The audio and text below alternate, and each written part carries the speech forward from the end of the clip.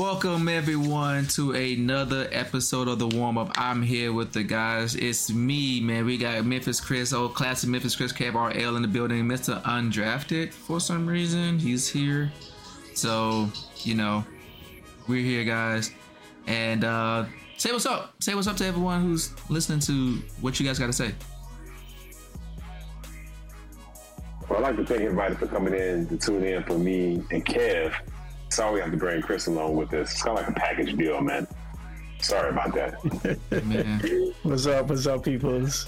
Ain't no Jackson 5 without Michael, but you right. And yeah, we're definitely Michael. You're like... You said we're Michael? Okay. All right. Yeah, all right. yeah. You're like LaToya. Wow. First of all, LaToya had a good album. So... Name it. Name one song.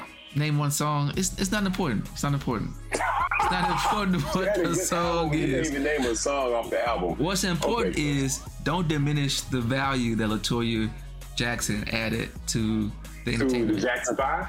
To the entertainment business. She was not part of Jackson 5, obviously. Okay, exactly. So why'd you bring up LaToya Jackson then? Because we're talking about the Jackson 5. So why'd you bring up LaToya Jackson?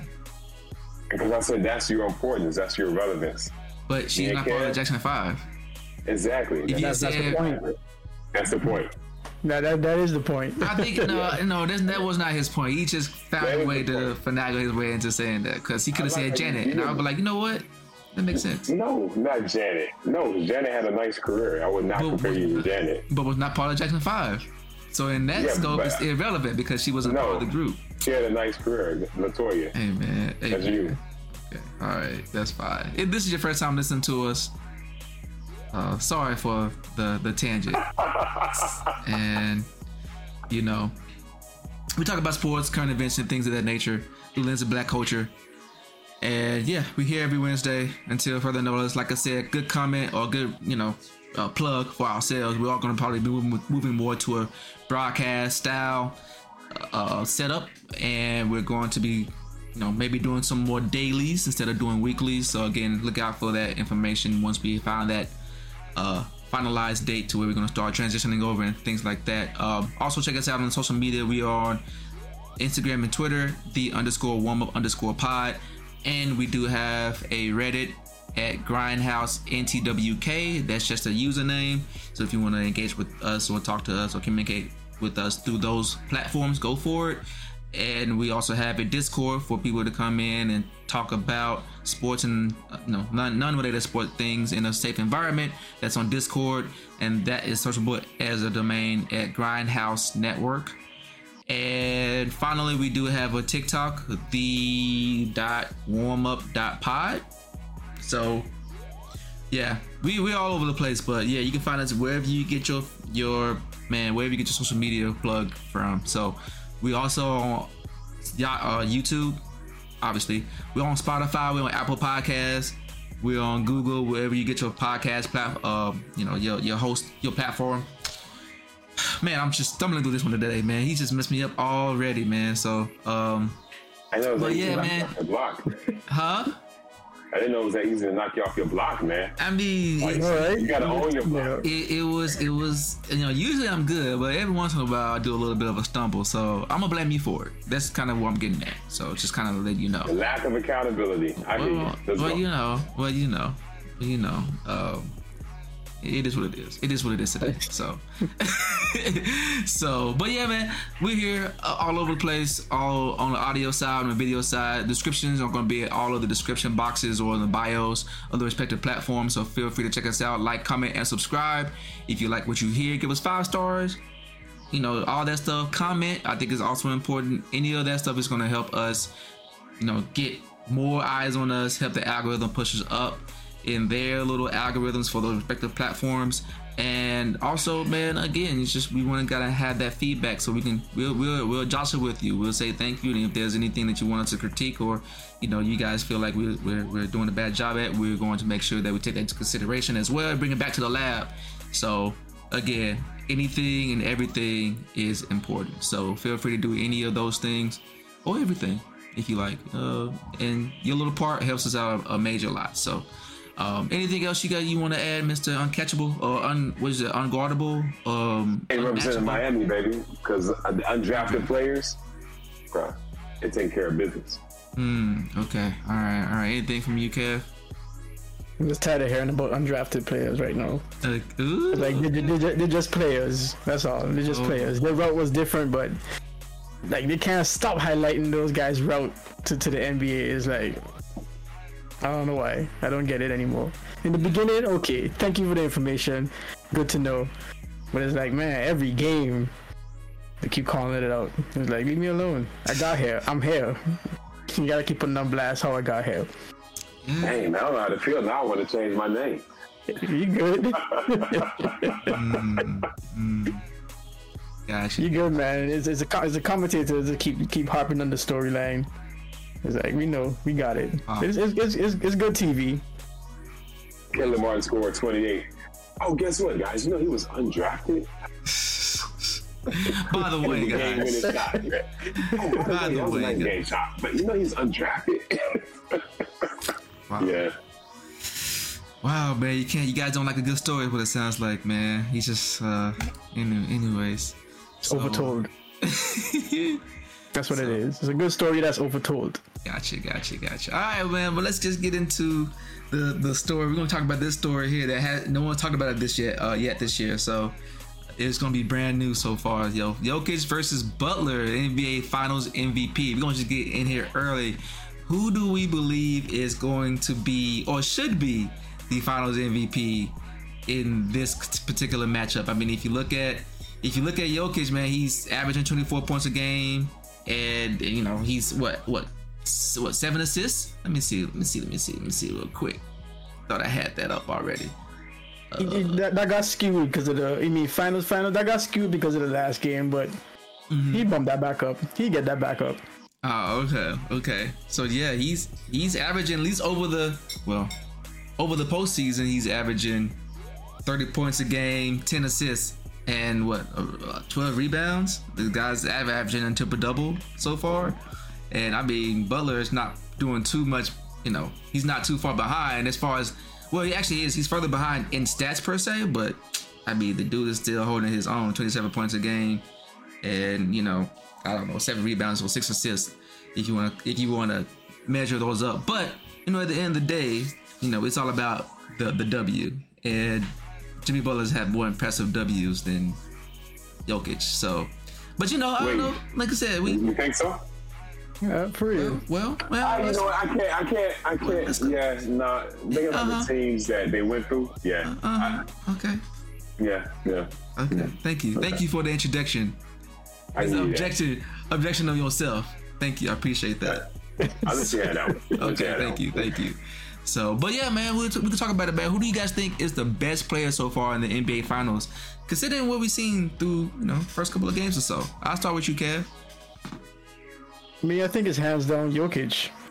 Hands down? In the first game, I think it's hands down. I mean, we obviously haven't really seen Butler showed up fully just yet. I think he's going to get more into the series as it progresses.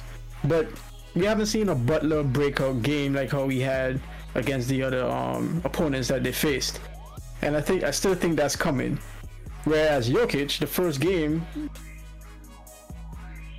still impacting the game left and right. With his assist and the ability to rebound and just control the flow of the game and make it hard for Miami just in general. Even though they're not known for their defense, they still find it hard to really penetrate sometimes and get easy shots. We see Bam doing his thing. He was making a lot of those mid-range and hook shots, which is really good. When he's doing that, it opens up the game for everybody. But Jokic, I gotta say, hands down, man. Like he's unbelievable. Last game, game 2, he got more into scoring. They keep talking about how after the end of that game, they're talking about how Miami made him a scorer, and I like how Eric Spoelstra shut that down because I don't think it's that simple. And he said that's the untrained eye that would make that statement. And I totally agree with that because I think it's an easy cop-out to say, okay, we went in here and we make Jokic a scorer. Jokic do what's necessary to win games. And in that game, it was necessary for him to take over at times and get some points up on the board because Jamal Murray wasn't doing that well. His shooters weren't shooting that well. I think Porter was 2 for 8. It just wasn't flowing like all the other games were flowing. So he took it upon himself to put points up on the board. That's what he did. And the fact that he had a little bit less assists than normal, or 4 assists, which is drastically less than normal, I think was all part of him choosing what avenue of his game to contribute, given where they were in that situation. So with that said, I don't think that game put a dent in anything that he's been doing. And going back to Jimmy Butler, he hasn't put his stamp on it just yet. We've seen other players come in and contribute to really get the momentum going, with Duncan in the fourth quarter of last game, some timely threes, Gabe Vincent, and these other guys, even Kevin Love starting the game in game 2 made a difference. It just had a different flow to the game and a different energy profile. So Miami is again with this team sport kind of team player kind of thing, where a lot of people contribute. He's an easily the marquee guy right now in that whole squad. I think is a very much a team effort. And even so for the Denver, where Murray is doing his thing, I think Jokic still is the one that's shining beyond everybody else. So I'm gonna have to give it to him. Okay, all right, Mr. Unmatchable, unguardable, what? Undrafted. There you go. Undrafted, man. The storyline. Yeah. Kev, I didn't know that Chris forgot how to read. I mean, you read it in the beginning of the pod, and now all of a sudden his skills. It's a tough day. It's a tough day today for him, apparently. Yeah, man. It was raining outside today. It was raining outside today. In June. It was raining outside. It's been a really weird day. I loved it. So it's making you unwind right before our eyes. I agree with everything Kev said, man. An interesting fact about these series, everyone's talking about Miami's comeback in the fourth, because the Nuggets had the game through 3 quarters, right? In game 2. In the fourth quarter, they came back. Duncan Robinson came from nowhere with 10 points in like 5 or 6 minutes, right? Gabe Vincent was steady hand, and that defense came out of nowhere, right? But Miami outscored Denver in the fourth quarter of game 1 to the tune of 30-20 in game 1, right? And in game 2, 25-36. Miami's been doing this the entire playoffs. In the Boston series, it's like the dynasty Golden State had to knock out in the third. This Miami team, they come in the fourth, and they coming for your throat. So I like the whole team concept that Miami has. But as well as Miami played, we knew that Max Strauss wasn't going to go 0-4 this game too, right? He could shoot. He came out, I think, with 3 or 4 threes, right? In the opening series. Jimmy Butler hit some. Kyle Lowry, everyone else is hitting. We know Miami's not going to continue to miss those threes. Defense was sound. I like the trying to match size with size. Denver is just a big team. Miami doesn't have that size anywhere on their roster. I did like the move that Spo did to put Kevin Love in there just to add more bulk to the front line to help Bam out. Because, man, I cannot think of his name. Zeller. Oh, yeah. Even with the magnificent goggles, man, he can't just he can't size up for Joker, man. And everyone's saying that Miami, it's funny, Spo goes against the narrative that they chose to make Jokic the scorer. But on the flip side, when you're talking about defense of a star, you have to take away something, knowing that they're going to excel in the other areas. Miami stayed one-on-one coverage for the most part with Joker when they weren't in the zone. That's going to make him, a scorer. And as we've seen in these playoffs, I think when he scores over 40, except for that Phoenix series, I think they lose. It's like playing with Joker's not a ball hog. He's not a ball hog by any means. But when we play street ball, you play with somebody that does not pass, it gets you out of your rhythm. You might not even shoot the ball, but you want to touch it. Let me remember what the ball feels like. Can I hold it for a second? Yeah, okay, I'm gonna pass it back to you. If you don't get your shots in, you go cold. That's what happened with Denver. One of the things that happened with Denver. Outside of that, man, I don't think there's any, through 2 games and looking at their history in the playoffs, I don't think you can argue against Joker being the best player of this series. I think it's going to be like what I talked about in the pre-pod when Golden State won. but LeBron's series was so beautiful and immaculate. There was an actual conversation of whether LeBron should win Finals MVP, and so they gave it to Iggy, which is like, we're not gonna give it to Steph. We're gonna give it to Iggy. So I think it's gonna be one of those. I think if Miami wins, it's gonna be a real argument on whether Joker shouldn't get the Finals MVP, which you know is not gonna happen. But so far through 2 games, Jimmy hasn't had that. His first rounds in the playoffs, he was unstoppable. But now he's spitting more to the team mode. The team needed him to be one thing, now the team needs him to be another thing. So, but to me, it's Joker. I mean, what do you do with him? What do you do with him? Yeah. Well, obviously, apparently what you do is you just let him score. And I'm not saying they let him score, but, you know, at the end of the day, you know, if you look at the difference between game 1 and game 2, as far as the spread and just like the box score and all of those things, you know, the Nuggets were really, like, you have 2 people over 25 points, so 27-26, Murray and Jokic, which is probably going to be a bad recipe for you to actually win against them, with both of them getting off. Game 2? Game 1. Oh, yeah. Game 1. Aaron Gordon had 16 points. Michael Porter had 14 points. There were 5 people in double digits, and if you want to include Bruce Brown off the bench. That did not happen in game 2. Game 2 was Jokic 41 points. I think Jamal Murray had 19. I want to say 18. And that came from those threes in the fourth quarter, because he was horrible before.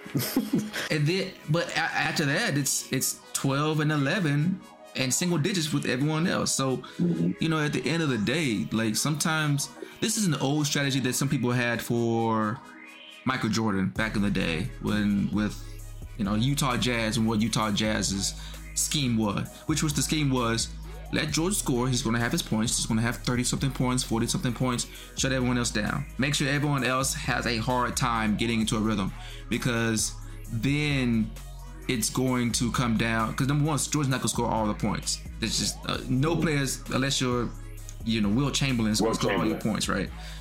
So it's going to be really hard for one player to do that and sustain that across a series of 4 games or so, or 4 more games.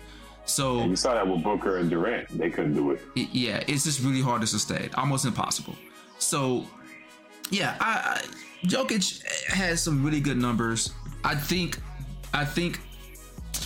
if he's going to say between Butler and Jokic, obviously Jokic, because again, you can always follow the numbers, you can follow on, you know, all the metrics and things like that. And I think, you know, if he's going from that standpoint, then I think that's a fair. What you guys were saying is fair. I agree. And honestly, I wouldn't even say Butler. The difference was the fact that Spoelstra made the adjustments, and Kevin, like, all of those small things that probably seem insignificant. Kevin Love starting, for example, just makes a big impact. Kyle Lowry being in the closing minutes, because I mean he's a championship guy on that team. So I think those things changes the dynamic of like how the game closes.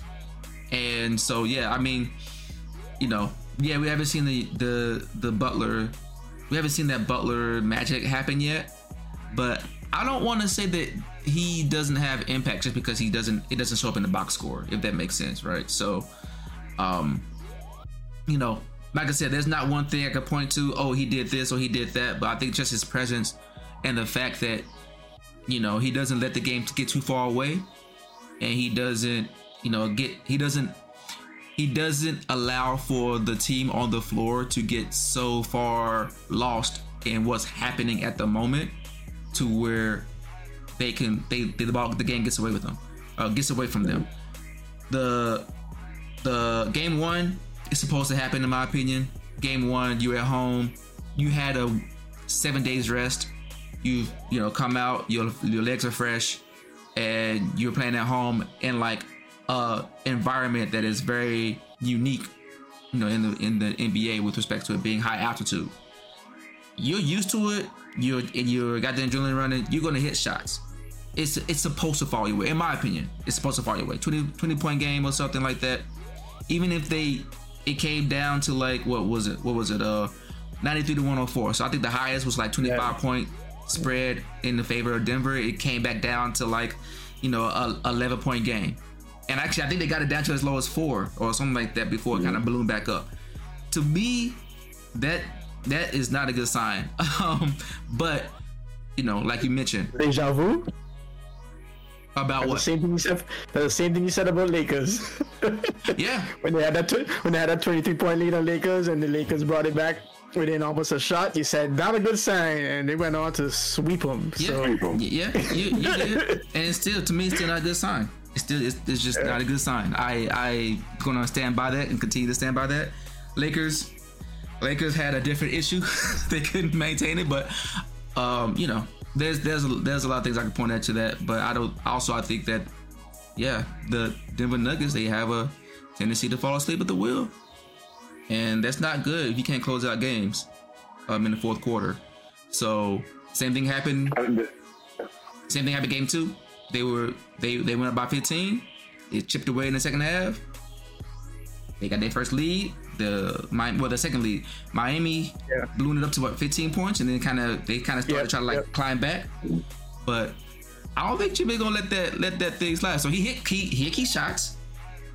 And the thing is, Jokic is whatever the team needs him to be.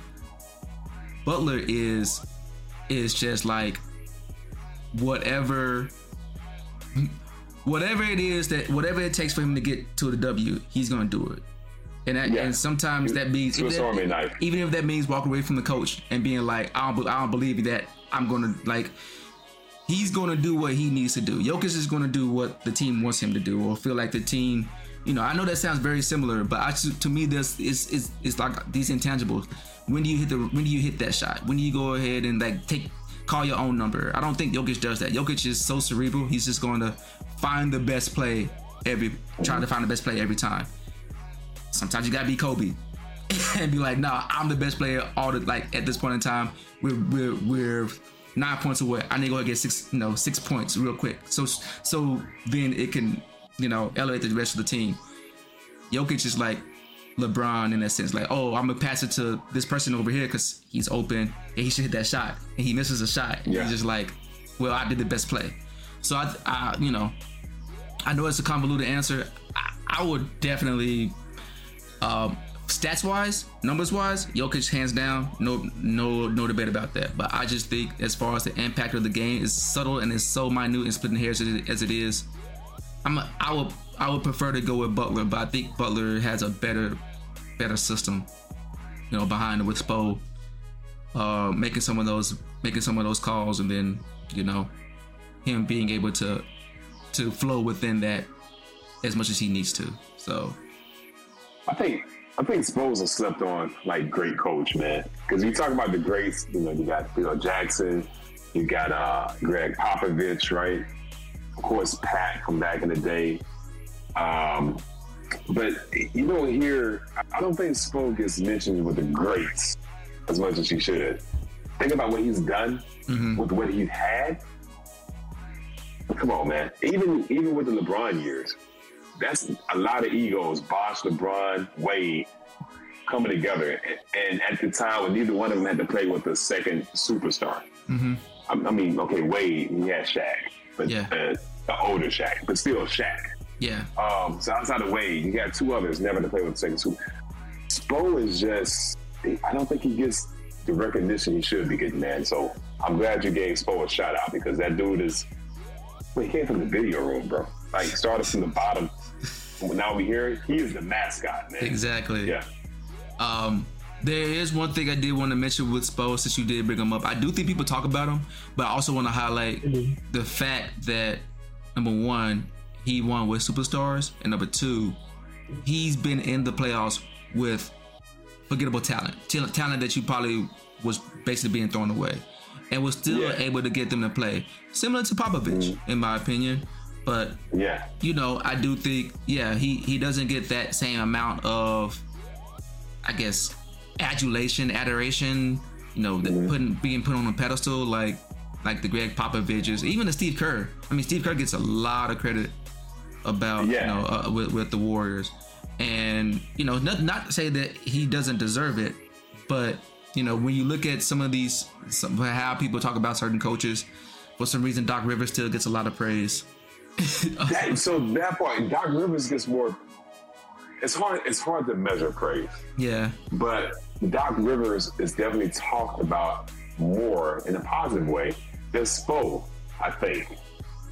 Maybe Doc, huh? I don't feel that way, but okay. Like you said, it's hard to measure, but I don't get that. I don't get that essence, because just the presence of what Miami has had over the decade, I feel like Spo has been in a lot of mouths over the past decade. Yeah. Over Doc, who we just kind of like hoping to see really get a team another one, like really actually like do it again. I want him to get the ring. I want it for Spo. I just want it for Spo without LeBron. Yeah, and but no, I agree with Kev. Like I don't think I've ever heard anything negative about Spo. I think a lot of time he gets overlooked because he's not that high. Number one, he's not getting fired. Number one, he's not getting fired. But also his championships, like Popovich, has been with Hall of Famers so far. So obviously Jimmy Butler's gonna be a Hall of Famer eventually. So that's going to happen with Jimmy Butler, but I don't know if that is, again, people aren't really talking about Jimmy Butler being like top 5. Like Pop and Miami, either the top 1 or top 3, 2 of the top 3 players in the NBA.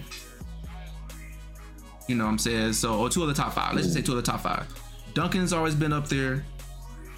David Robinson is, back in Duncan's early years, he's had Kawhi at one point for a short stint. He's always had a stable core, Tony Parker or even Patty Mills. Patty Mills was a very serviceable guy. Manu was always like, obviously he's a Hall of Famer. Steven Jackson came to help him win the ring. Jackson, but and even Steven Jackson as a role player. Yeah. So I mean that's the only difference is that, like I said, Pop has been doing it since '97, between '97 and 2014 ish.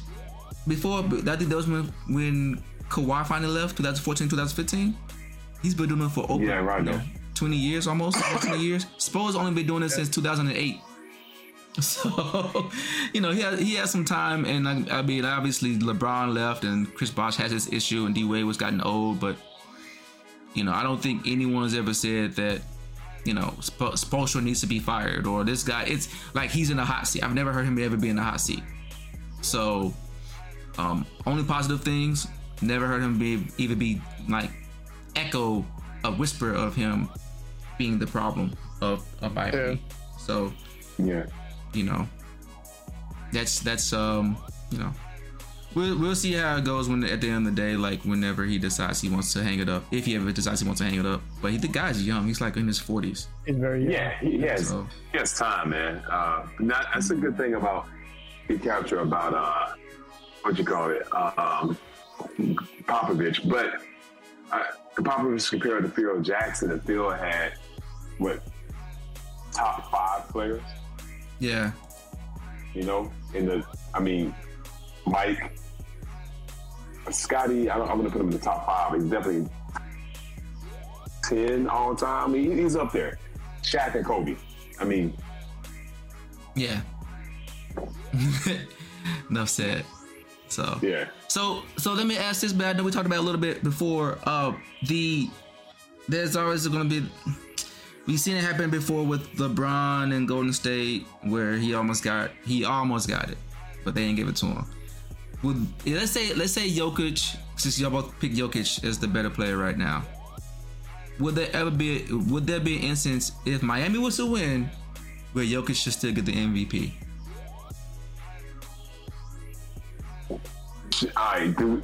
Should he? Okay, here's my caveat. It'd be disrespectful to Miami.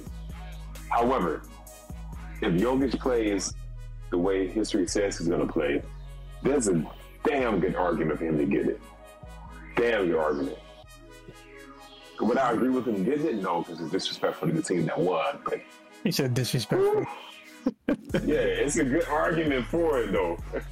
Okay. I mean, yeah, he's getting triple doubles, but at the end of the day, you know, it's still got to translate to W. So that's why I think I prefer the winning side. I wouldn't even say necessarily say it's a disrespect. Yeah, it could be disrespectful, but that wouldn't be my reason for wanting to give it to someone on the Miami side. Just because if they do win and they pull it out, it's going to be because of the players on their end. And it may be difficult to choose that individual player. But like we said, you know, Butler has his intangibles, so even though he may not be the top scorer on the team, he still do a lot to lead the team to those W's. I still think it's a give it to Butler, but Bam is also stepping up. Bam, to me, he's had 2 solid games back to back, and I like what he's doing. And if he continues it, I think he should be in the conversation too for Finals MVP if he continues to play the way he is. Because to me, his past 2 games has been solid. I haven't had any complaints about what Bam has been doing. He's been shooting when he needs to. Jimmy just needs to tighten up a little bit. His efficiency has gone down. And first game, he was a little... I don't know, he didn't seem like himself. He wasn't really as aggressive. Second game, he was. And even though he was missing some of those shots, or a lot of those shots, his aggression was still there. I think that's what's important. Jokic has to play phenomenal. He got to have like 30-plus point games and his triple-double in order for him to be considered. But if he have like a game 1, then like a game 2 where he had high score but not too many assists, then nah, definitely not. He have to be like super consistent at 30-plus point games, over 12 assists, over 12 rebounds, and then maybe just even slight, like I wouldn't even still want to give it to him, but I see the conversation being had. Okay, all right. Yeah, I don't know, man. This has always been a tricky one because I mean, if LeBron couldn't do it, then who? Jokic. So That's who. people are gonna be so mad if Jokic gets it, and you know. Oh yeah, dude. They didn't want him Wouldn't to he get be it. better than LeBron? Wouldn't he be playing better than LeBron compared to that? Because is LeBron averaging a triple double when he almost got that? No. He wasn't averaging a triple double. However, he did lead every major statistical stat. For his team. For Everybody. all 30 players who played in that game. Or who was Jokic could do that. Jokic could do that. Was that the year that Love and Kyrie got injured? Yep. Yeah, that was, to me, to this day, that's still his best finals. Like what he was able to do, it was just incredible, man. That was a Herculean lift of your next best player is J.R. Smith, and he made Mike Dellavedova. Yeah, he made Dellavedova a name that we can speak of to this day. Hey, Dellavedova made his name that we can speak of. Give it to him. Hey, LeBron had a big help in getting him to that point. I hear you, but I'm always a little tentative about, you know, taking away from players and putting it into others' hands, you know. Like Hov said, you think you made me, well, make another one. And I haven't seen LeBron make another Dellavedova over there, so you're right. The players matter. He hasn't made another, but he put him on the stage. I'll say that. He put him on the stage to where Dellavedova could showcase his talent. Yeah, great players to do that. Yeah. So I don't know. I think that being a key, I guess, highlight of his losing efforts. You know, where you have more points than on average, most rebounds, most blocks, most steals, most assists. Probably also most minutes. Like that says to me that seems like a harder thing to do than to average a triple double. Not to say triple doubles are easy. Just say, you know, Jokic has been sustaining this, you know, for majority of his 82 game season. Like he's averaged a triple double. He's averaging a triple double throughout the postseason. I think he just passed a key player. I forget off the top of my head where, you know, for the most games in a postseason with the triple double. So I mean, to this, not to diminish it, but you know, I haven't seen anyone lead any, you know, series in all major statistical stats ever. That's tough. That's tough. So that is hard. That's a different. But you're right. It's also relative, right? Because we're talking about he didn't average a triple double, but yet he still led in rebounds. He still led in assists. Mm-hmm. So if someone is averaging a triple double and he's still not leading in those statistical categories, that again is a relative thing. That's because some other player is having more rebounds and dishing the ball a little bit more. Mm-hmm. So those things are really tough, man. Like, yeah. Why wasn't anybody rebounding more than LeBron? Like, that's weird. He wasn't averaging double digits. Like, so no one on your team was averaging double digit rebound. Like, that's sad. You know what I mean? That's sad. Your point guard ain't getting more assists. That's sad. You know what I mean? And then considering the fact that LeBron was, during those Cleveland years, he was still the best defensive player on his team, and yet he's still getting more rebounds than everybody, and yet you're still the primary scorer. Like, bro, how can you be away from the basket? He's shooting J's sometimes, or he's getting in the paint at times, guarding people, and you can still race back to get the rebound. But he also had the most assists. He probably passed it and they went to the basket. Got rid of a rebound. Like, just in what case. What does that say? Like, I know your shot's a little shaky today. I'm gonna be right here. I got your back. So yeah, I don't know. I think if in that instance, if LeBron didn't get it, I think I would find it hard to give it to Jokic, who led, the series in 3 of the 5 major statistical. Even though he did it consistently, triple, like over 10, right? Which is all a triple double is, right? He had 11 points, 10 rebounds, and 10 assists. That's all he needs to hit the marker, right, or whatever, right? Yeah. So I mean, I again, not to diminish it, I think it's harder. I think it's just harder to lead in all major stats versus averaging a triple double in the finals. So it's relative, though. You're saying it's harder, but it's not necessarily harder, depending on what you're talking about, because it is hard to get double digits in these things.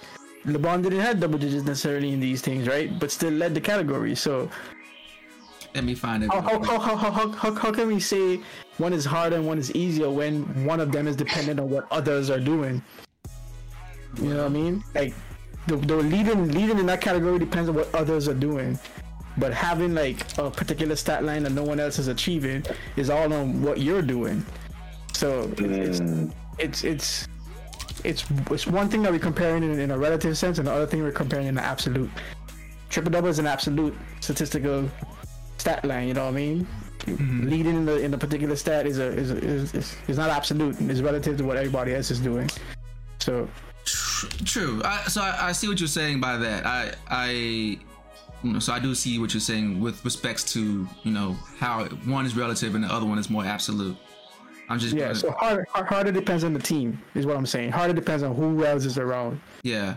And so if you have Rodman there, it's going to be quite harder to get the rebound leading category. Mm-hmm. So this I found it up real quick while you're making your case. LeBron in 2015 against Cleveland, against Golden State, in that year averaged 35.8 points, so almost 36 points a game, 13 rebounds a game, 8.8 assists a game, and then like 1.3 steals, a half a block, and I think that was pretty much it. There's some other stuff too, like turnovers and stuff like that. 3.5 turnovers. I don't think you care about that, but let's say okay. That's good. That's efficient. So I'm okay. So like even if we take this, and let's not worry about like all the statistical stats, but let's say 35 points, 13 assists, 8 rebounds. Right now he's in points wise, he's already better than Jokic on average. So Jokic has to get his numbers back up to or maintain to like that 40 point range, because he had that 27 point game, then that 40 point game, and we've seen that's not a good recipe, though. Yeah. That's not a good recipe for W's for them. We saw it, right? 53 points they lose, 41 points they lose. So yeah, for him to go out there and say, "Let me chase points," it may not translate to W. So yeah, which I agree. I agree on that. 13.3 rebounds. Let's see. He had 11 and. Let's see. He had 11 and 10. He hasn't even broken. This is me. LeBron had 18 rebounds on the elimination game, 16 rebounds one other game, game 2, 12, and 14. He only averaged a single once, right? So Jokic got to do a little bit more on that, in my opinion, on rebounding. Assists, obviously, Jokic is doing better on assists, but at least especially in the first game. Second game, he only had 4. Yeah. LeBron assists, he never had 4. He had 6, 8, 8, 9, and 2 11s. And I just kind of went from lowest to highest. But I don't know, man. I just feel like, if he's gonna do that, if it's going to be Jokic who's going to get it, so like you're looking at absolute stat versus stat, still gotta do better than LeBron. And I don't unless he does anything close to what those numbers are, I would have a hard time giving it to him. Okay. All right, that's a fair argument. So, but I don't know, man. We'll see. Look, if Jokic gets it, I ain't mad, because the dude, he's one of my favorite players as far as like, Oh man, his passes are next level, man. I would have loved to see him and LeBron in the same team.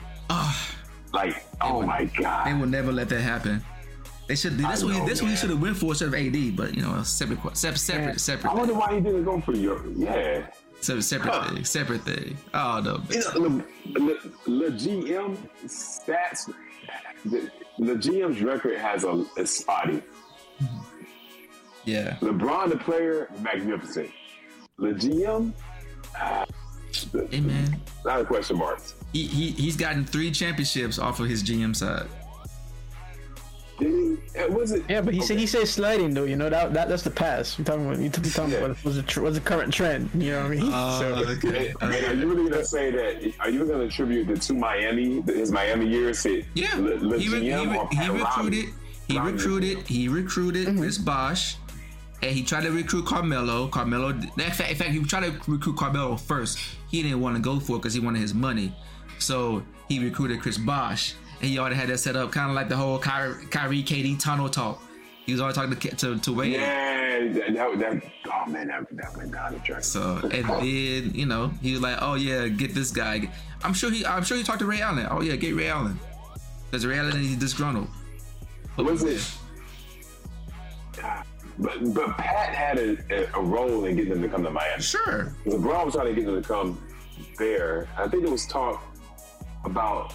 There was definitely talk about Carmelo going to Chicago, because I was excited about that. I was like, man, please go to Chicago. Yeah. But yeah, he went to New York for some odd reason. Yeah. I know he wish he could take that. Well, he's from Baltimore, so. Yeah. Syracuse. So I wonder if he could do it again, would he make the same move? But anyway. Yeah. I can't put LeBron the GM over Pat Riley the GM, man. It was Miami years. I hear what you're saying. He was a key component, but look what Riley just continues to do, man. Like, he continues to find players with heart, desire, passion, and talent, despite what ESPN says.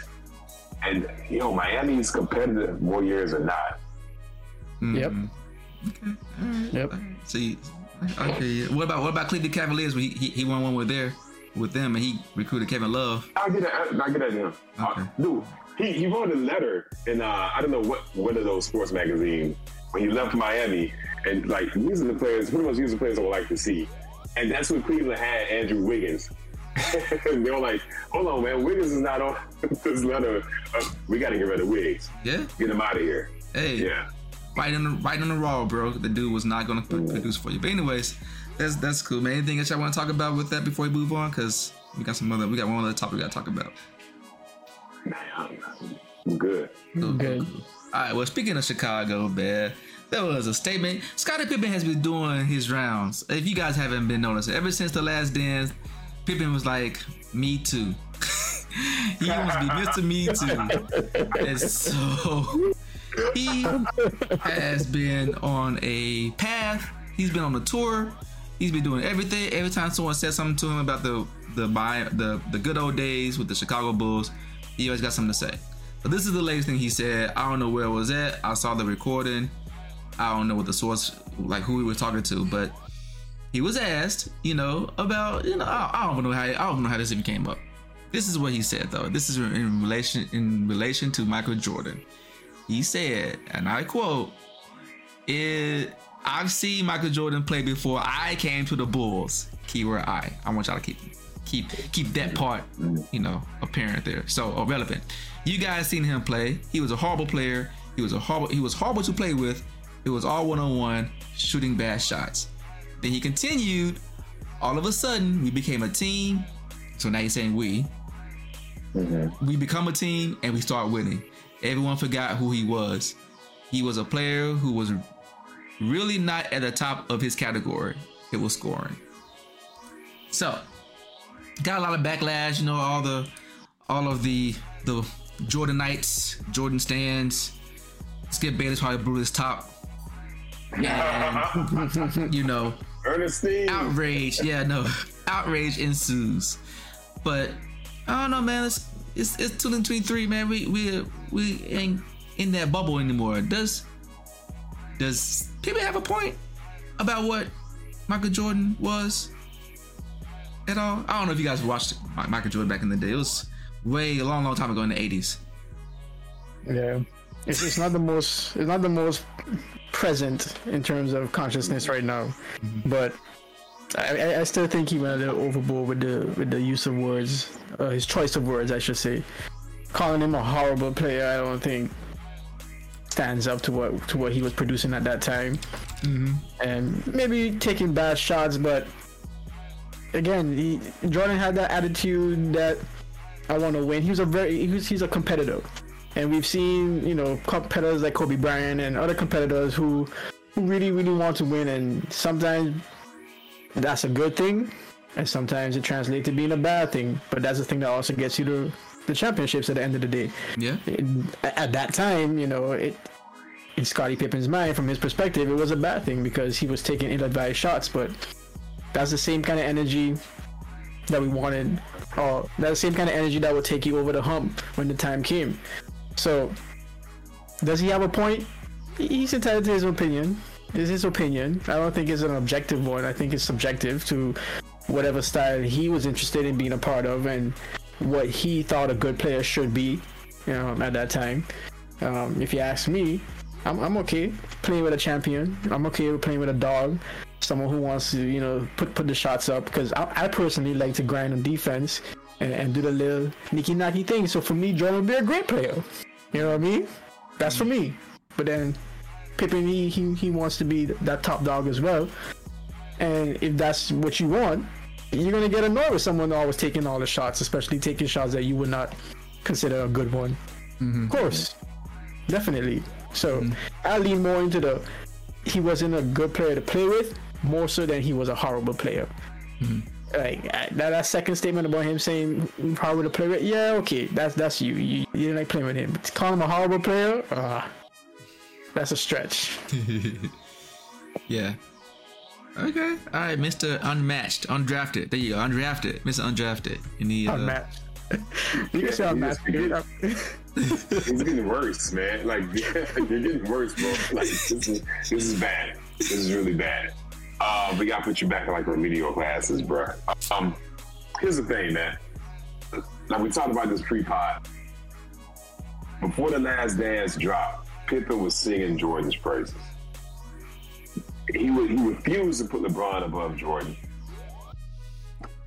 Kobe, he'll entertain that discussion, but he would not put LeBron above Jordan. And he sung the praises of Jordan. Also sung his praises, and Pippen deserves his flowers, man. After the last dance, I think we all agree, it did depict him as weak. There were elements of weakness, right, that were shown in the last dance aimed at Pippen compared to Jordan's supernova star. I can say I could take offense to that because he did. He wrote a freaking book. He wrote a freaking book and went on the tour thrashing Jordan. Now, there's another element that we haven't talked about that's not really sports related.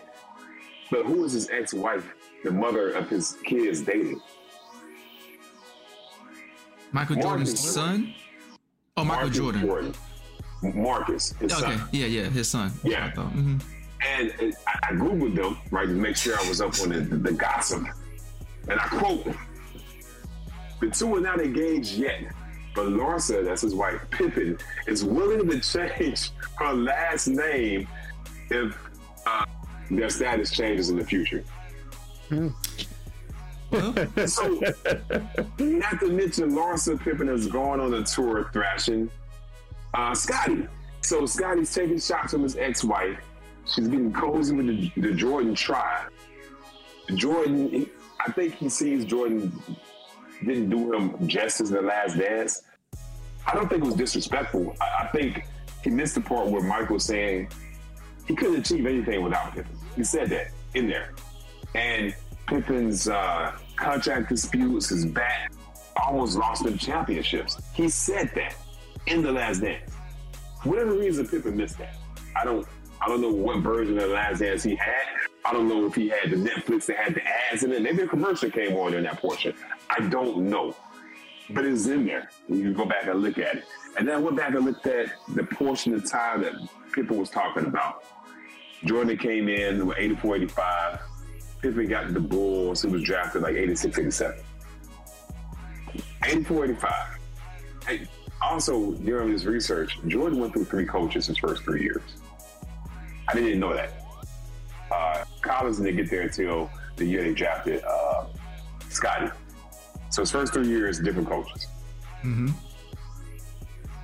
Jordan gets there, and this dude is a monster.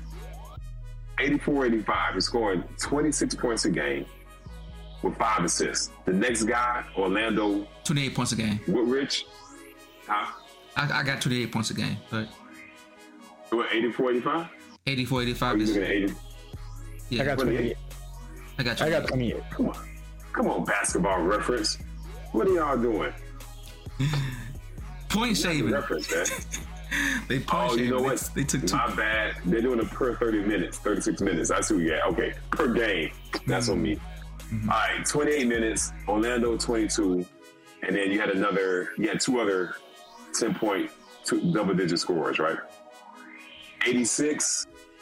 That's when he was injured, so it's not even count that. 85, 86. 86, 87. It's like every other superstar player, when they come back with a vengeance. Mm-hmm. They just feel like the world forgot about him. Kevin Durant broke his foot, came back harder than ever, won MVP, right? Jordan broke his foot, came back, monster. 37 points a game. And then he lost his second best player, Orlando. Now your next highest scorer is who? Charles Oakley, coming in at 14 and a half. And we know Charles Oakley is not an offensive player. Nobody else on this team is an offensive stud. Who had to pick up the slack? Jordan. And at this time, his head coach was it Collins at this point? It was Collins. And in The Last Dance, Collins said, "What's your game plan?" Passing to Michael. What happens if he gets double? Well, he passes to somebody else, and then we pass it back to Michael. That's it. Yeah. And then Scotty's first year, he came in with a thunderous 7.9 points a game. 7.9 points a game? 7.9 points a game. 7.9, almost 8, just shy of 8. Okay. So he was a work in progress, man. Mm-hmm. Scotty came from Arkansas. I think he's from Arkansas, yeah. From Mississippi with Arkansas. I don't know if it was highly touted. No, he wasn't. He wasn't a highly touted. No, he wasn't. He was a work in progress, man. Yeah.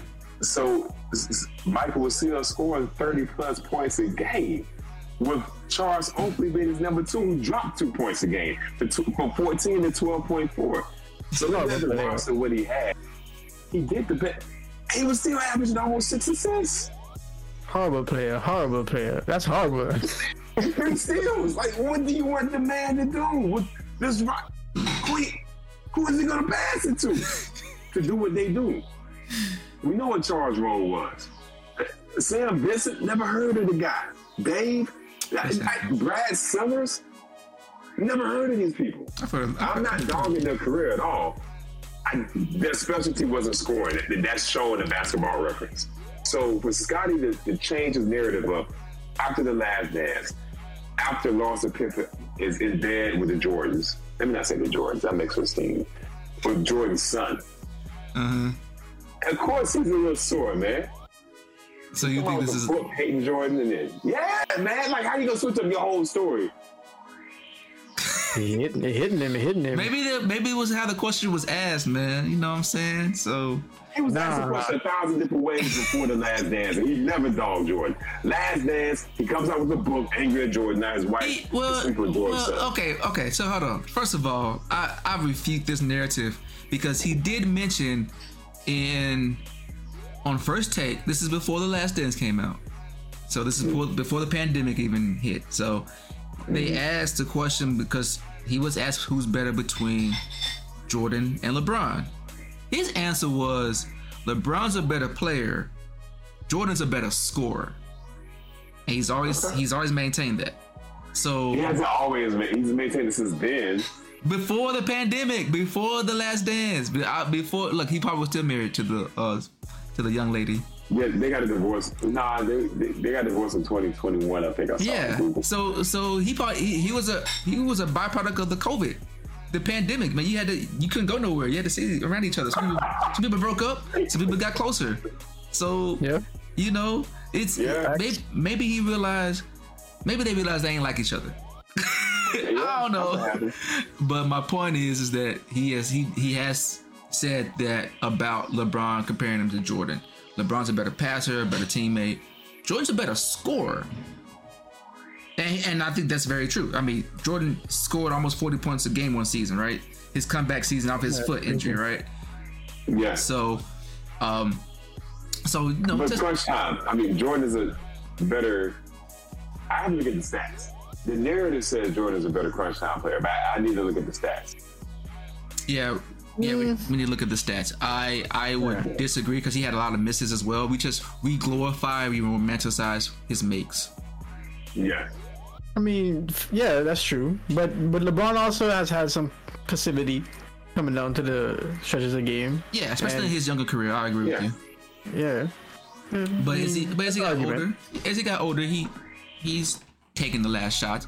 He has a couple of closing moments. He probably had better closing moments, but I ain't going all the way there now. Like man, the turnaround 3-point, the catch from half court, turnaround 3-point bank shot 3 against the Washington Wizards. That's crazy. Also, the game winning shot over Orlando when he first went to the finals. It was a conference final, but to get past Orlando to make it to the finals and get swept, I think that was a really good shot too.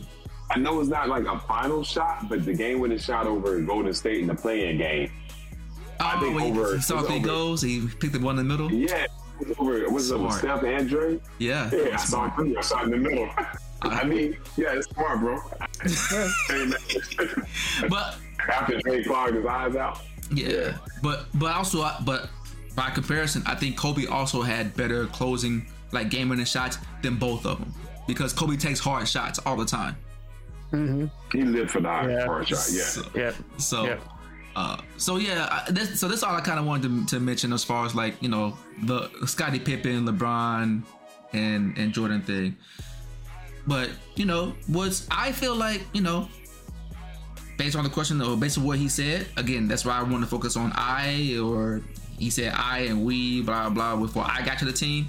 Yeah, number one, I agree with everyone. The team was trash.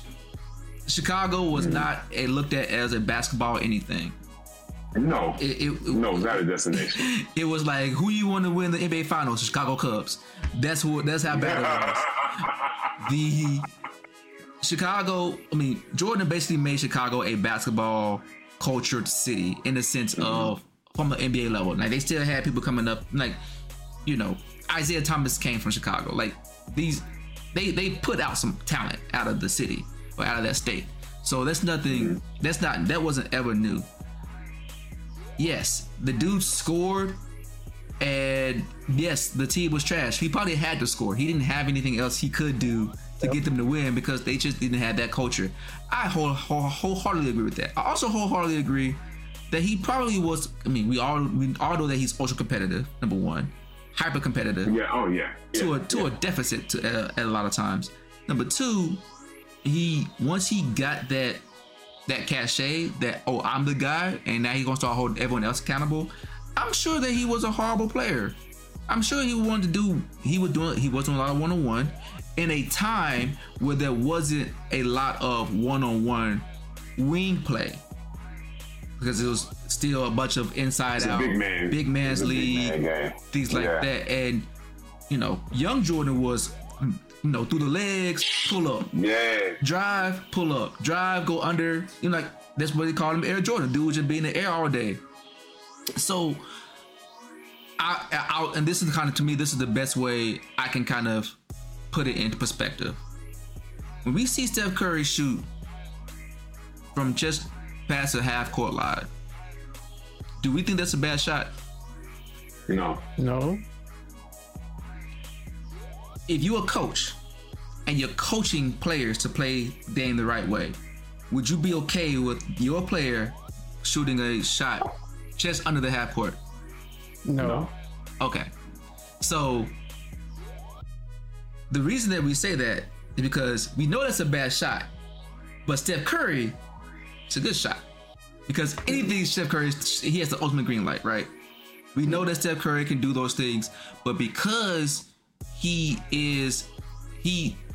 especially at the time, 2014, 15, 16, at the time, no one wanted to say that's a good shot because we don't want to teach players and teach people who trying to play this game a certain way or the right way, quote unquote right way, because it's always subjective, right? Quote unquote, yeah. They that's not a smart shot. That's not an efficient shot. That's not a shot that's going to give you a high value return. Steph Curry made it exactly, except for you. Jordan was the same way. There was nobody who was that athletically gifted who was just like shooting, like doing a bunch of ISO. We've never heard ISO until mid 90s. The reason we didn't hear heavy ISO until mid 90s because the 80s was when Jordan was doing heavy ISO, and that was probably seen, it was frowned upon. No, you go the ball inside out, blah blah. You don't be doing all this. So I think from that point of view, he probably was a horrible player. It worked.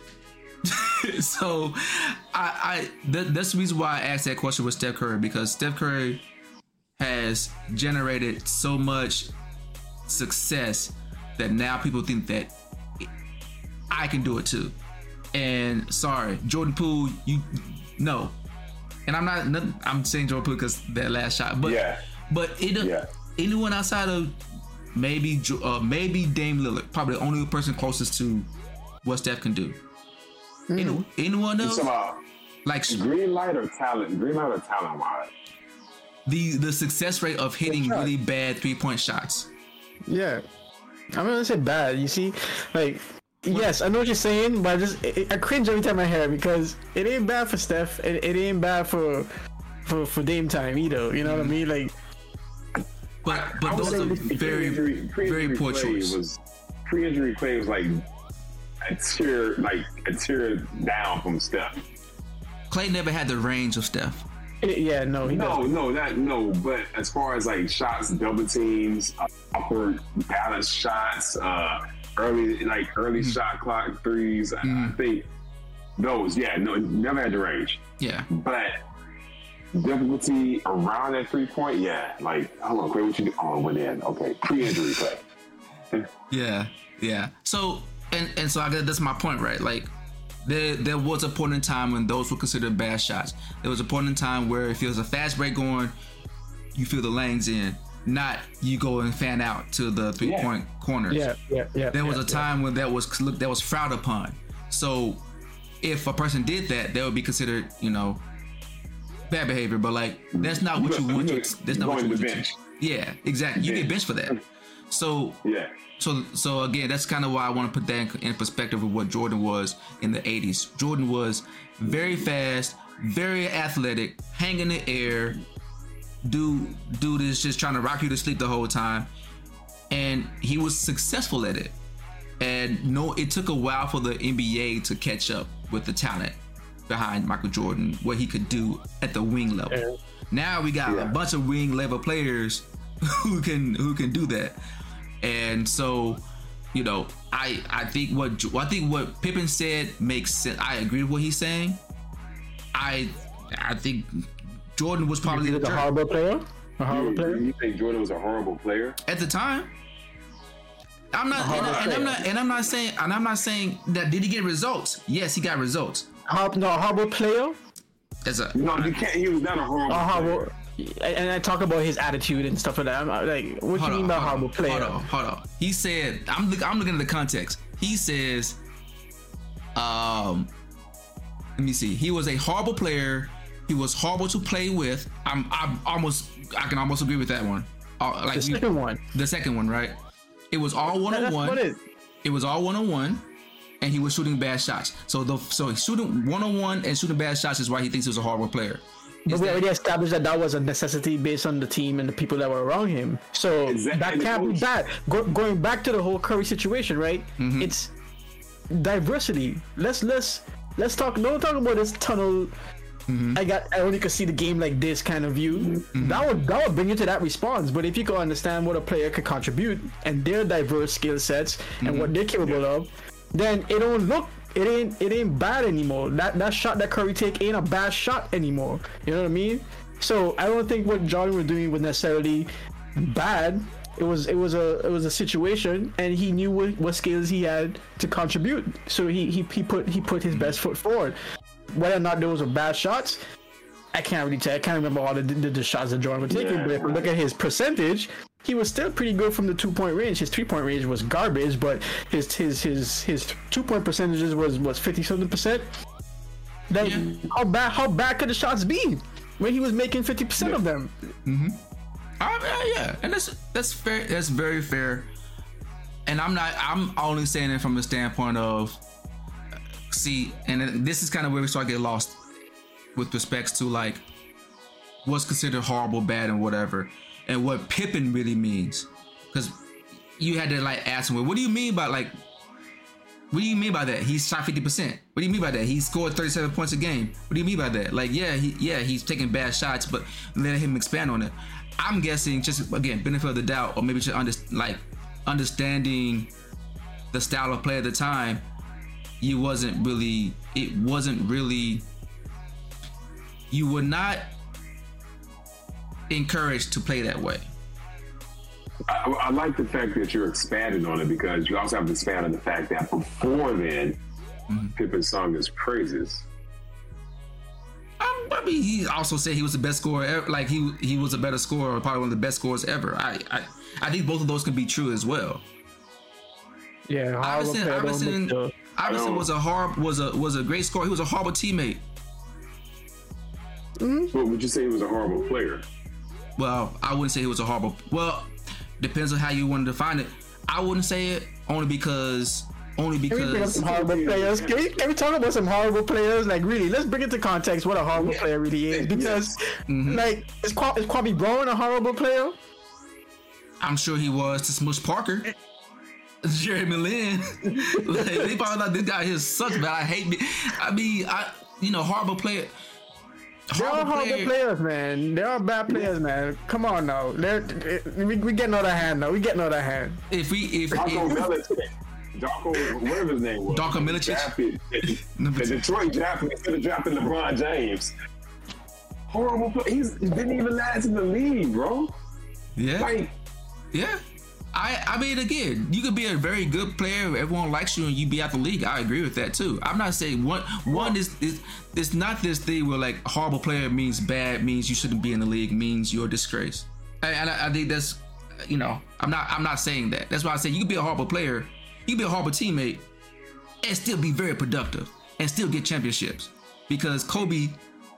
Yeah, the teammate thing I'm good with. Huh? I'm good with the teammate thing. I'm good with that because I know that's a personal thing and how you feel about that person. Yeah. I'm good with you having whatever feelings you want towards that. But then when you talk about what a player is and whether they're a good player, great player, bad player, or horrible player, just going off of those 5 categories, horrible being the worst, bad, average, good, and great, you're gonna put him down in the horrible category? Come on now. I'm just saying you've been doing a little while now. and name great players that were great teammates. Because to be great, you have to have this drive in you that other people think that you're literally crazy because of how hard you go at your craft. Mm-hmm. I mean, outside of like LeBron, who's just an affable guy, right? Other greats, Larry Bird, there are legends of how bad Larry Bird trash talked people. You know what I'm saying? How Larry Bird challenged his own teammates. Mm-hmm. Bro, the greats, there's little room to be nice in sports if you want to be great. Mm-hmm. Anything, in other things actually, not just sports. Sure. Yeah, you're right. You've seen it in the industry too with CEOs and how hard they go at their employees, and mm-hmm. we talk trash about them, but then they're the ones making the billies. Yeah. Hey, you're right. Steve Jobs was, some people say universally hated in Apple, but he made Apple. Mm-hmm. Yeah. And so anybody else do it being nice? Who knows? Yeah. No, and I definitely agree with that. And I think that's the reason why when someone says horrible, when I heard what he said or read what he said and saw what he said, I didn't look at that as him being a very inept and incapable player who should not be in the NBA. I looked at it as, yeah, he probably was not making. He wasn't doing the things that you would want in an ideal teammate. And again, if you don't care about those things, which I mean, obviously, I'm not on the team, I wouldn't care. But if I was on the team, I probably would care a little bit. That I think that's fair. If a person's really hard on you, I'm sure Jimmy Butler was considered a horrible teammate and probably a horrible player in Minnesota because he trash talked everybody there, and then. Not a horrible player. You can't say horrible player. Like, yeah, that's what the stacks playoffs until he got injured. Mm-hmm. Yeah, that's what put the levels up. Like, come on, there's levels to it. So, like, what's a good player? What's a great player? What's a bad player? What's a horrible player? Like, I really want to know what that is, and then we can talk about who goes where. Sure. To put somebody who produced like that into the horrible player category, I find it tough. But I do understand where you're coming from, though. Like, from that perspective of beyond just your skill set and what you can contribute on the court, but how you're doing what you're doing, not just what you're doing. I understand that plays into the feelings towards it. So yeah, if he calls him horrible, that's a personal opinion, personal perspective. He's hurt, man. I think he's hurt. Hey man, I don't just look at the time of the thing. He's just hurt, and that's fair. I don't doubt that. I don't doubt that. A better relationship, man. Like, dang, man, my ex excelling without me, man. I don't like her. Excelling? Wow. Okay. Jordan did excel after his career. Like, if Pippen is looking at it in those terms, it seems like he might. Wait. Are you talking about with his? You talking about with his ex-wife? Or you talking about something else? Well, no, I'm talking about like him and Jordan. Okay. Like just him and Jordan. After like basketball. How a bruised ex might look at their ex, right? If they're doing well without them. Yeah. So it seems like that, man. Pippen's, the personal life doesn't look so hot with the divorce, and his wife just out here dating multiple NBA stars because it was one of the Beasleys, right? I just think he's jilted, and that's fair. And now he's coming out with a vengeance, man. Okay, so does he have a point? Sorry, Chris. No. Yeah, no, go for it. I mean, no. If Chris thinks he does, I totally disagree with Pippen's point. Okay, right. That was the question. That's all I wanted to get. What's the point? I don't have to agree with the whole thing. I probably wouldn't say a horrible player, but what would you say? He's a horrible teammate. I would say I would agree with that. And he did take bad one-on-one shots. Again. But to Kev's point, he also had a high shooting. He was successful at making very poor quality shots. It's not bad. It's not necessarily bad. You got to get away from that because you're talking from a very generalized standpoint. You know what I mean? Everybody's not going to take the same risk. The guys who take the high risk, they get high reward. And then we could step back later and be like, man, that was a horrible move. But yet, to them, in their eyes, in their view, they saw a positive thing here. And they took that risk. While we are at home, working on a 9 to 5, trading dollars for dollars, they're cushy right now because they did the things that others looked at as horrible. They did the things that others looked at as impossible. They did the things that others looked at. That's a badass move. But this is what separates great people like what Kurt was alluding to from just the average folks. You know what I mean? Sometimes it looked bad to some of us. But Okay. those shots probably made him who he ended up being. You know what I mean? Yeah, and I can agree with that too. So why can't we say bad is a positive thing down the road? I'm just saying the word bad puts it in the box. Well, I'm just the definition of it. Well, I mean, you can make bad decisions and can help grow you down the road.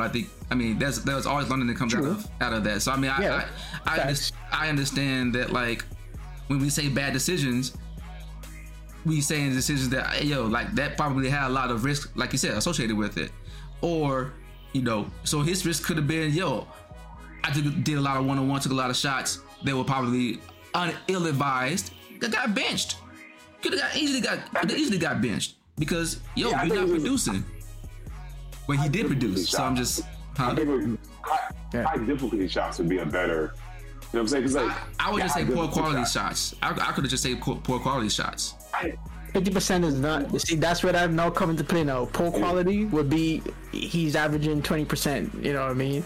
But it's poor quality to ABC. It's not poor quality to Jordan. That 3-point shot is poor quality to everybody else. It's not poor quality to Steph. Mm-hmm. So we can't just judge an individual according to this whatever this is, whatever this arbitrary level of how we should do things, this quote unquote how things should be done. Okay. Embrace the diversity, man. Let's embrace the diversity of others, and let's try to change the sport or change the way we look at the sport according to who is playing it. Not just like, this is how the sport should be. He doesn't match X. Bad. Horrible. That's rigid. Well, I mean, again, if there's a formula, and again, I don't disagree with you in a big macro 10,000, 10 million feet in the air point of view. And actually, I don't really agree with you at all. But at the same time, agree. Well, no, I'm saying I don't. Wait, what? That's a very unique and specific way to agree to somebody. I don't. Well, because I don't disagree. I'm not disagreeing. He's saying the larger picture. He don't disagree with it. Yeah, from the larger standpoint. So, but so you should say I should say I agree with it. I agree with what you say. I'm only just pointing. Put the conditions on it that you need to put, man. Okay, gotcha. I'm just saying. Got you. It was getting kind of layered. I don't disagree. 10,000 level point of view, holistically. Very high. Very high. Okay. Very high. A lot of caveats. Okay, got you.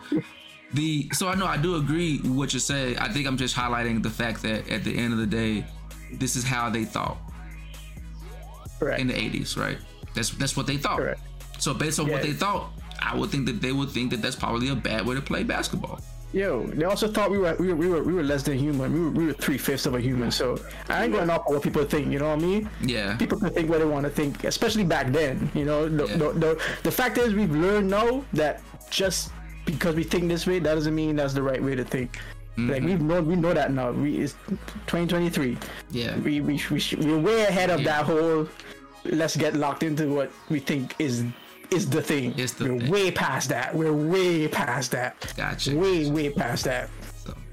So cool. All right. Well, anything else I want to say on Jordan or Pippen? Since we got one. Don't have a point. Ken, what you say? No point. Marginal point. I'm like you. I just don't like the words that you're choosing to use to describe it. I'm like you, Real.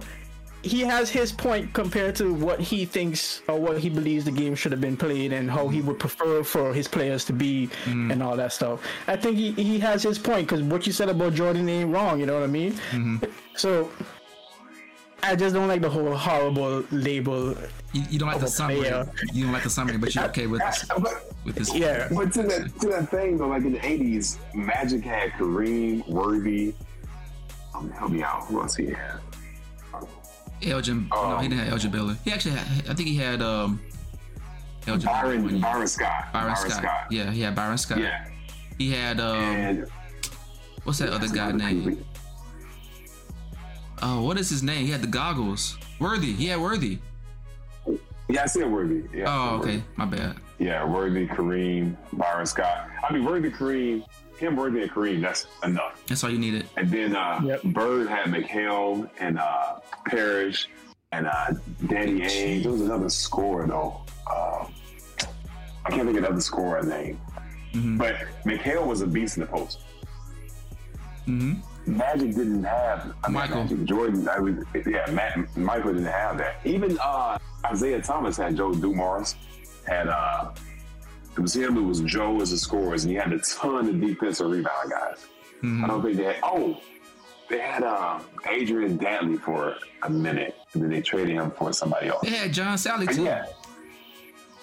I can't remember what Sally was. He was a rebounder, right? He wasn't really a scorer. But he still was a serviceable big. Yeah, and especially for that era. Mm-hmm. And Jordan didn't have that, so he had to morph the way he played, or maybe not morph. The team fit the way he played, and then they got elements to surround him to highlight his strengths. Mm-hmm. Scotty as a defensive ace, Horace and the later Rodman for the rebound, right? And then ancillary pieces. You had some 3-point shooters. They built around his strength. The same way with Magic, strength was his passing. They gave him shooters. Bird is an all-around guy, so they gave him McHale was an all-around guy, and other people to surround him to highlight his strengths. I still disagree with Scotty's point. That's good. That's okay, man. You can disagree. You can disagree. So we got two agrees. One agree. Two agrees with. I'm okay with like massaging. I don't agree with like the. If he just said a horrible player, a horrible teammate, and then like that, I probably would have been like, yeah, that's a little bit of a reach, but you know, but him adding his point in there, a little bit of details kind of help provide the context as to like why he thought he was a horrible player or teammate. But okay, I think that may be more about the error than it was about, you know, because I mean Anthony Edwards came in as a rookie, did the same thing, took bad shots. ISO. We can see the same thing. It's not a horrible player. So. I mean, but Jordan he stayed that player throughout his career, like taking high difficulty shots to score. Great on defense. Yeah, but he also number one, he was he did mentor Scotty, so that's a thing. Yeah, he got him up to speed, and he also was defensive player of the year, or at least not defensive player of the year. He was first team all defense. All defensive team, yeah. Yeah, all defensive team for a number of years, and he learned to trust his teammates. He learned to pass the ball when, that's how John Paxson got his shot. That's how Steve Kerr got his shot in the finals. So like they started to trust Coco, yeah. Yeah, so he started to trust other people. I think that's when he started to let the ball go a little bit more.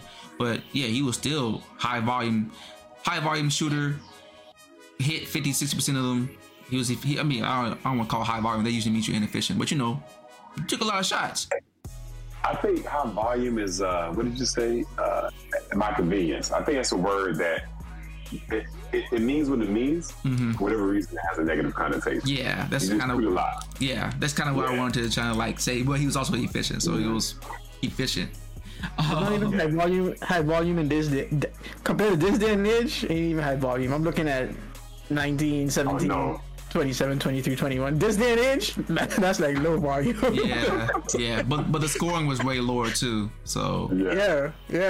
So that's what I'm saying. It's compared to now. I'm just comparing to now, which isn't fair. But I can see that being high volume back then. Yeah. Like, people easily throw these up right now. Yeah. So yeah, man. Let us know how y'all feel about that, man. We can go ahead and wrap this up. We can a little bit longer than this. Well, we're already longer than this too, but we can go ahead and start with the sign-offs. But Kev, what you got, man? Man, as usual, man, we appreciate your time. It's valuable. We enjoy when you spend it with us. We're here every Wednesday, as Chris will remind you. Let us know what you feel about this episode, what you feel about the conversation, our thoughts. Where do you stand on Pippen's words? Do you think it has a point? Do you think he's just crazy? Do you think he's bitter? Let us know in the comments below. We're here, and you can contact us through Discord as well. We'll be happy to conversate with you guys. Till next time. Cool. All right, Mr. Unbreakable. Unabashed, unabated, Spurs, man. Just cannot undrafted. Where your glasses at, man? Undrafted. I got it. Undrafted. You're undrafted. I miss Afro Pippen, man, because locked out Pippen's on the world tour, boy. Oh man. Hey, here's a question, man. Since we're in the playoffs, we're in the championship game, man. We're talking about the best of the best for this season. Need you guys to name the top 5 NBA players with the most playoff wins. Most playoff wins? Most playoff wins. Is LeBron in that category, or suspect so? Duncan. LeBron is not in that. Yeah, he is. Wow. I was going to cheat. I can't even add in suspense. He's number 1. Duncan. Okay, Duncan. Number 3. Who's number 2 here? Jordan. Number 2, you would not. Jordan is not in the top 5. Okay. Yeah, he didn't have that many playoffs. I'm just thinking about the 90s, so he was pretty good at that one. Let me see here. So Jordan is down there, yeah. So let's see here. So you said 5? Mm-hmm. You got 2. You got James and you got Duncan. Jason Kidd? No. Kid's not even on the. He's not even on here. Yeah, he didn't have that much. I'm trying to think who's been just reoccurring, just always a presence. Yeah, Bill Russell. I don't know how many. I don't know how many games they played in the playoffs. I'll give you a hint. Who did James has made a record this season? Who did he take the record from? Kareem. Kareem. Okay, Kareem is actually number 5. Now, number 2 and number 4, because James is 1, Duncan's 3, Abdul-Jabbar is 5. Number 2 and number 4 played on the same team. Larry Bird, he was always in the playoffs. Played in the same team in the OOs. OOs on Lakers. Role player. Come on, Chris. You know this. You're a historian. Right. Let me see. Robert Horry. Early OOs. He's number 4. Good one. Good call. He's always there. Steve Kerr. Oh, and Steve Kerr? No, but Robert Horry's teammate. They played on 2 teams together. So Horry was on the Lakers. What other team did he play for? Horry was on the Lakers. He was also on the Spurs. Okay. Now think about who played on the Lakers and the Spurs. Another role player. Prominent role player. Spurs. Who played on the Spurs and the Lakers? Who's a role player?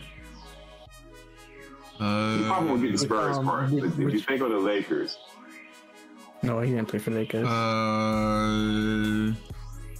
Think about the Lakers in the OOs, 99 and 2000s. Who was on that team? Not Shannon Brown, definitely. I got some going through these people. I don't know if Shannon Brown and Horry played together. Not Lamar Odom. That was afterwards. He never played. Yeah. He played with the Clippers. Who was on? You know, I take it back. He made a great shot against the Spurs. He didn't play on the Spurs. Oh, I'm gonna say there's not many Spurs to Lakers. Yeah. He didn't play on the Spurs. Sorry, he made a great shot against them. Against the Spurs. But I want to say he was with Kobe for every one of his rings. Mark Madsen. Yeah, he was with Kobe for every one of his rings. Come on, man. He was with Shaq, Kobe, Paul Gasol, the only other Laker to be there that long. Fisher?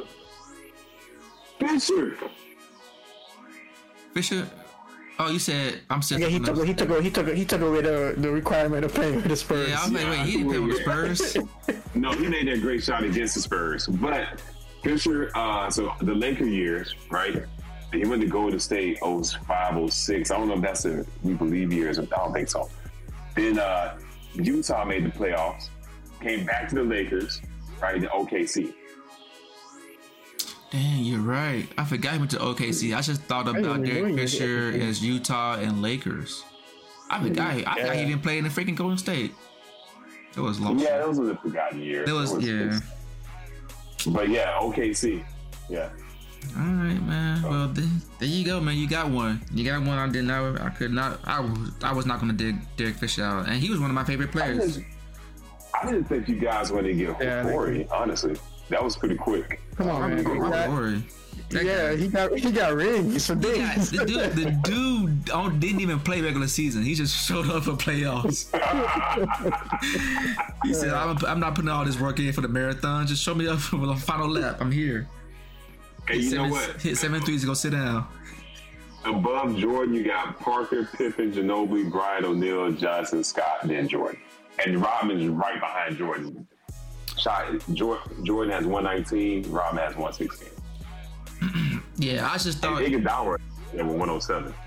I was thinking about the 90s. So Jordan probably had the most in the 90s, but his 80s stint was like he got bounced out pretty quick before he got Pippen. Yeah. So. Yeah. So.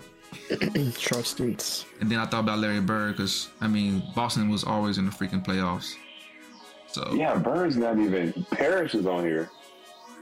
Yeah. But Robert Parrish went to Chicago. Bird's not. He did. I think he got a ring in Chicago. Robert Parrish. I think so. With the 96 to 8 Bulls. Yeah. So. Yeah, I think so. Chief. And Bird's back to go out, man. Who knows? Well, that's his fault. He's doing that diving for balls and jumping over bodies just to. Anyways. All right, man. That's good, man. I finally got stumped in 1 out of 5. That's not the first time. Don't act like one out of the 5. You been stumped before. 1 out of the 5. Oh man, I'm still 80%. That's a good percentage. 1 out of 80% is pretty good. So I got partial credit on that one. You just pull that out of you. Talking about you 80%. Where you pull that from? 4 out of 5. I got 4 out of 5 names. Well, if you want to do 60, because I know it's historical. Oh, I'm talking about today. I mean, still a passing grade. I'm okay with that. No, I don't know if it's a passing grade. I'm good. You got 3 out of 5 actually. I called LeBron and I called Pippen. So but I was gonna say LeBron too, but you kind of beat me to it. But that's fine. Makes sense. It's fine. So, but he's perennial. Still passing. Anyways. Thank you, man. It's late over here for your boy. I'm already into the next day. So okay. Well, we can go ahead and close up. Hold up, no, I gotta say my piece, man. Thanks for joining us. Nobody wants to hear your piece. Thanks for joining us. Man. Thanks for listening to this guy with this Adidas on right here. Mr. Unafflicted here. So, if you like to hear what he has to say, go ahead and hit the subscribe, go ahead and hit the like button. I know we're not gonna get no likes if that's a barometer. But, maybe there's that 1% that likes you. So, that 1%, please go ahead and hit the like, subscribe, tell a friend that your fave, Mr. Uneventful is your fave. So, and like I said, we're here every Wednesday, man. Check us out on the social medias, man. We're here every Wednesday. So until next Wednesday, or until further notice, we'll catch you on the flip side. So, deuces.